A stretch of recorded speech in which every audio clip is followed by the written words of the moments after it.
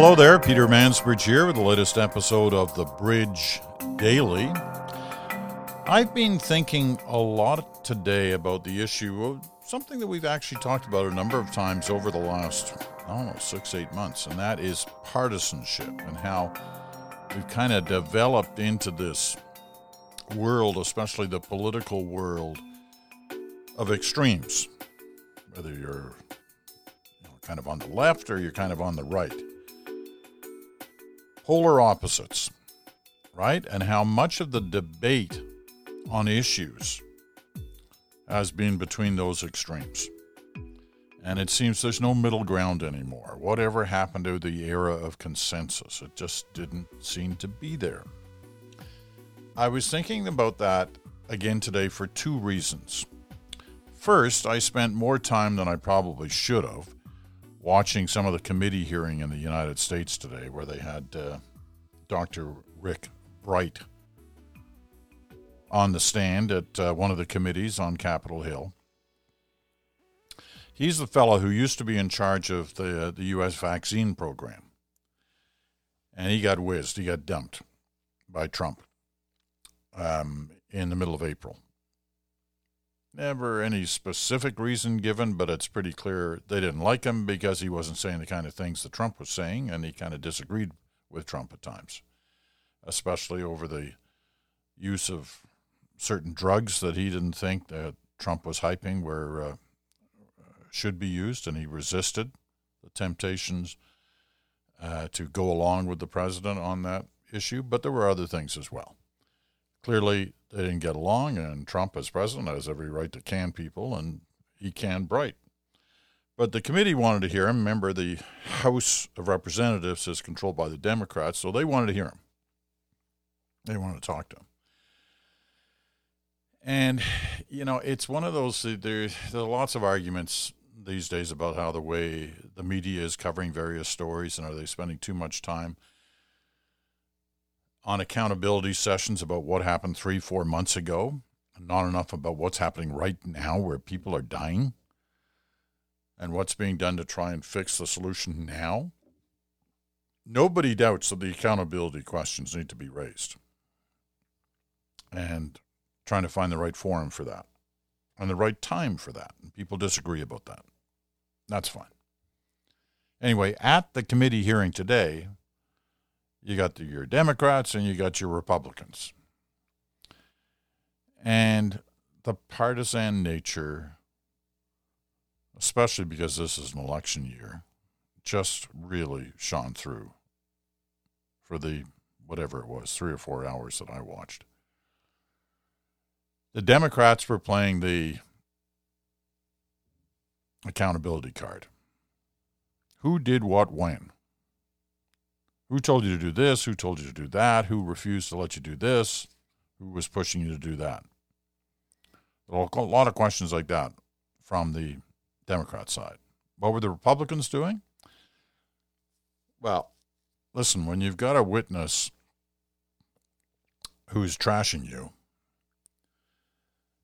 you don't have to go far to see what often the most effective method of dealing with that witness is. You see it in courtrooms.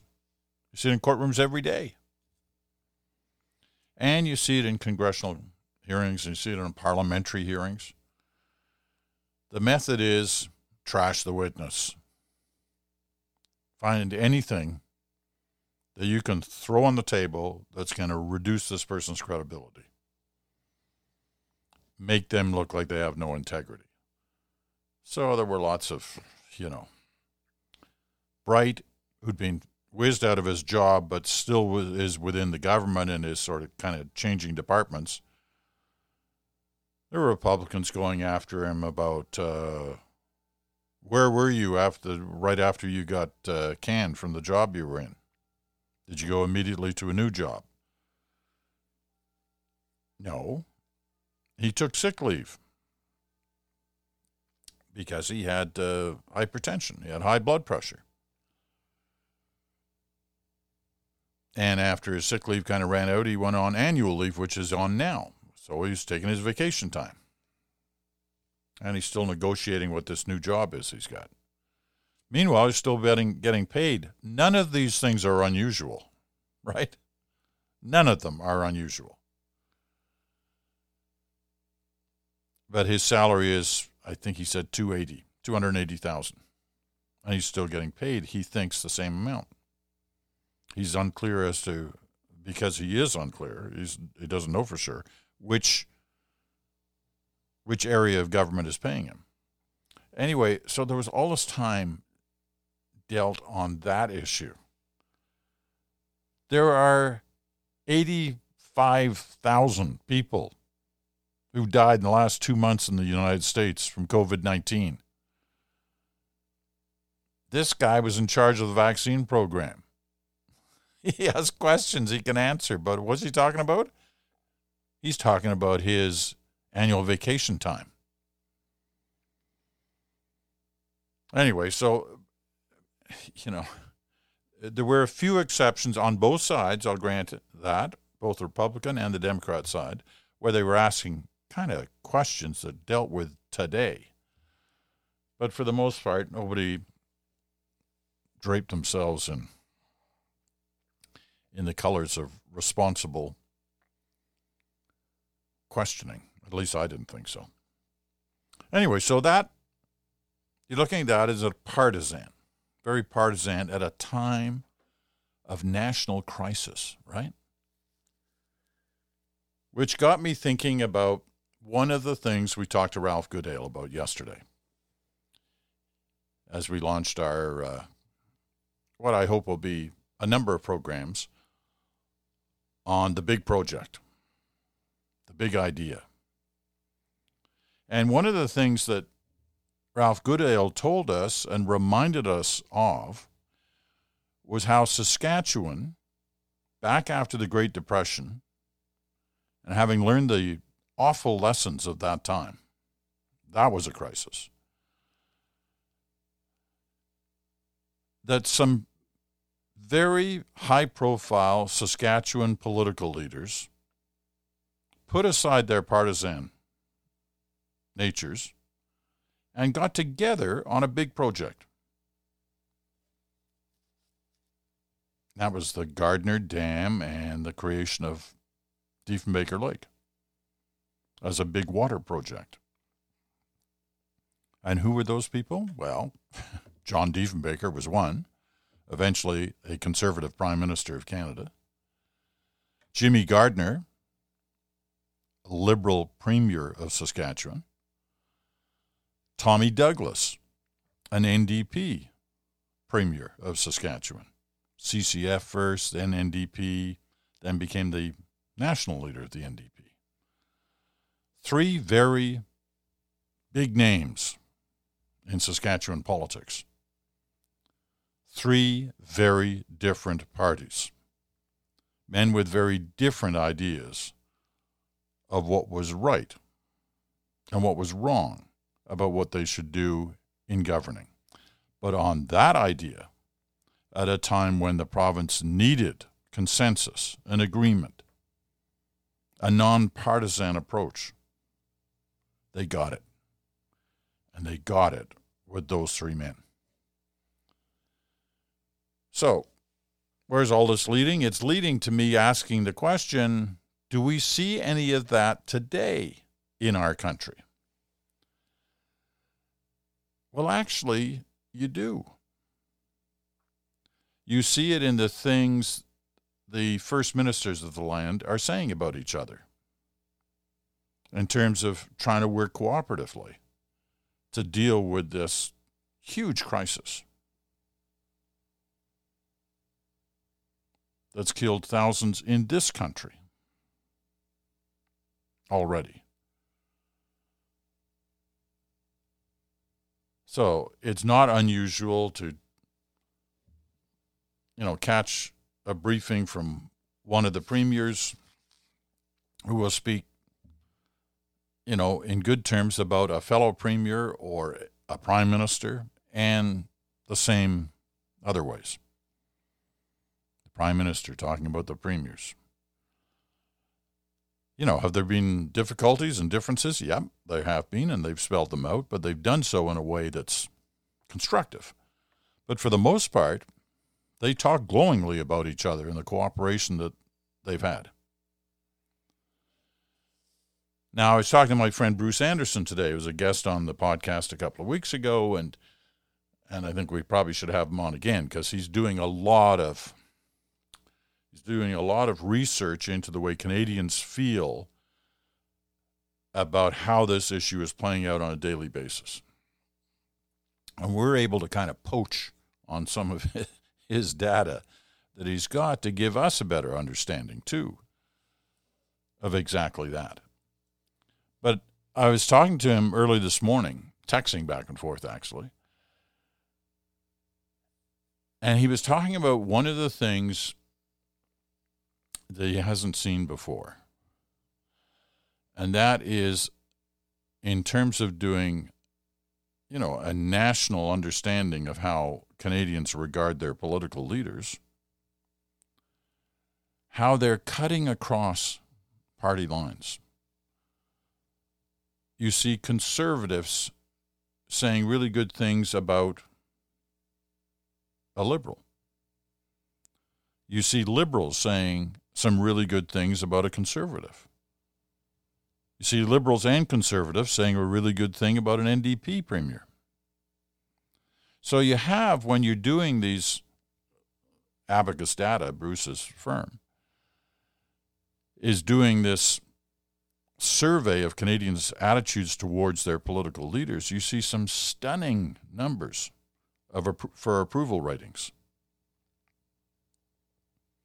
This is just like, is your premier or is the premier of such and such a province doing a good job on behalf of their people in dealing with the COVID-19 crisis? It's not about, who would you vote for. It's about how they're dealing with this, okay? And who's at the top of the list? They're all doing well. Give them that. They're all doing well. But at the top,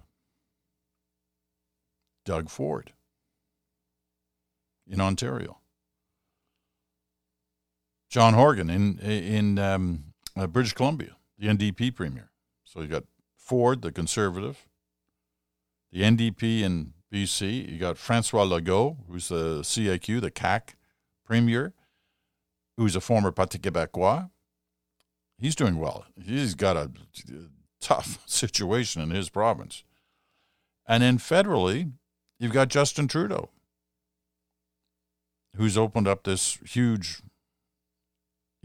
gap between him and the Conservatives, who are without a leader right now. And their interim leader, who's their former leader, has taken a lot of strange positions. But nevertheless, he's taken positions. But they're more of, let's just say, they're polar opposites to where Trudeau is.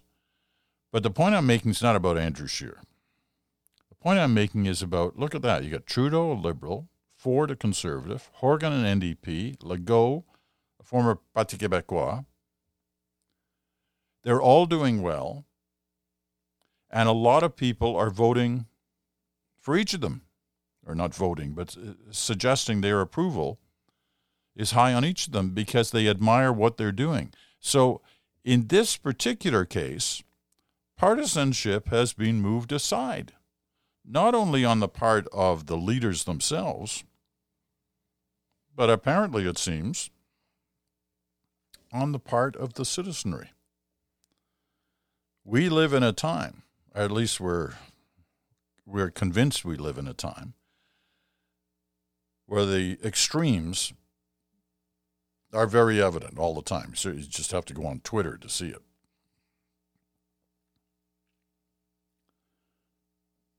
But not in this stuff. Not when you dig into what appear to be real research. And that's encouraging. How long that'll last, who knows? How long these various first ministers will last in their positions of major approval from their citizens. How long that will last, who knows? That may change the longer this goes on, or when the eventual hearings start in Canada. and in provinces about who did what and when. And could this have been handled better?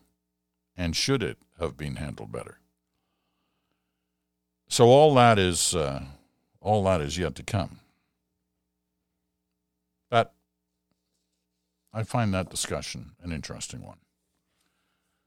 Times of crisis, people want their leaders to pull together. They want their leaders to tell them the truth, no matter how hard that truth may be.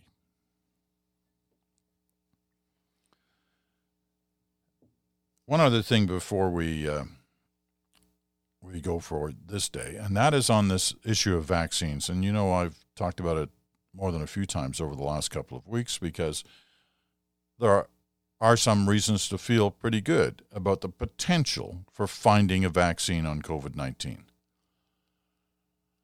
We found out today from the testimony that was taking place in Washington that there are over 100 legitimate vaccine projects going on around the world. Over 100. There's no guarantee that any of those 100 will work. There's no guarantee that perhaps 4, 5, 10 may work, which obviously would be even better. But they're all over the world, and there's every indication that those researchers and scientists involved in all 100 or so are talking to each other, are constantly updating each other on what's working for them and what isn't. So while there's a race for a vaccine, it's not the kind of race where we've got to beat that university or we've got to beat that country, except perhaps in the minds of, well, at least one person. But anyway, that's encouraging. Now, here's one part of it that I found not discouraging, but something we have to keep in mind. Obviously, we want them to find a vaccine, or at least a therapeutic solution that will help us tide that time between now and a vaccine. But here's the thing to keep in mind that I hadn't heard before. And once again, we're going by Dr. Rick Bright and his testimony today. And this is a guy whose vaccines is his thing. He's been involved in vaccine development for years. Worked on Ebola, he worked on SARS. You know, he's been around. He knows what he's talking about, or seems to. Anyway, what he said that I found slightly discouraging is, obviously the most important thing is find the vaccine. The next most important thing is to produce it in the kind of numbers that you're going to need to vaccinate the world. You know, we had 7 billion people here. And he was talking mainly from the U.S. perspective, but even on that, you know, for 330 million people in the United States, he said if we had the vaccine this fall, we're nowhere near ready to produce those kind of numbers. You got to have you got to have the vials. You've got to have the proper needles. You got to have this, that, and the other thing. And you're going to need millions and millions and millions of them. And that takes a while. In fact, one of the time frames he put out there was that, you could have a vaccine this fall, but it could be 2 years before you were able to give it to everybody. So that was, as I said, that was a little discouraging. Now, he did say that in preparation, they've already put out orders, one of which was just today. This is the U.S. side only. It's a question worthy of being asked to Canadians. Maybe somebody can fire it away at the Prime Minister tomorrow. But Bright said that about a month ago was the first order for, the things, the glass vials, the needles, all of that. And the second order went in today.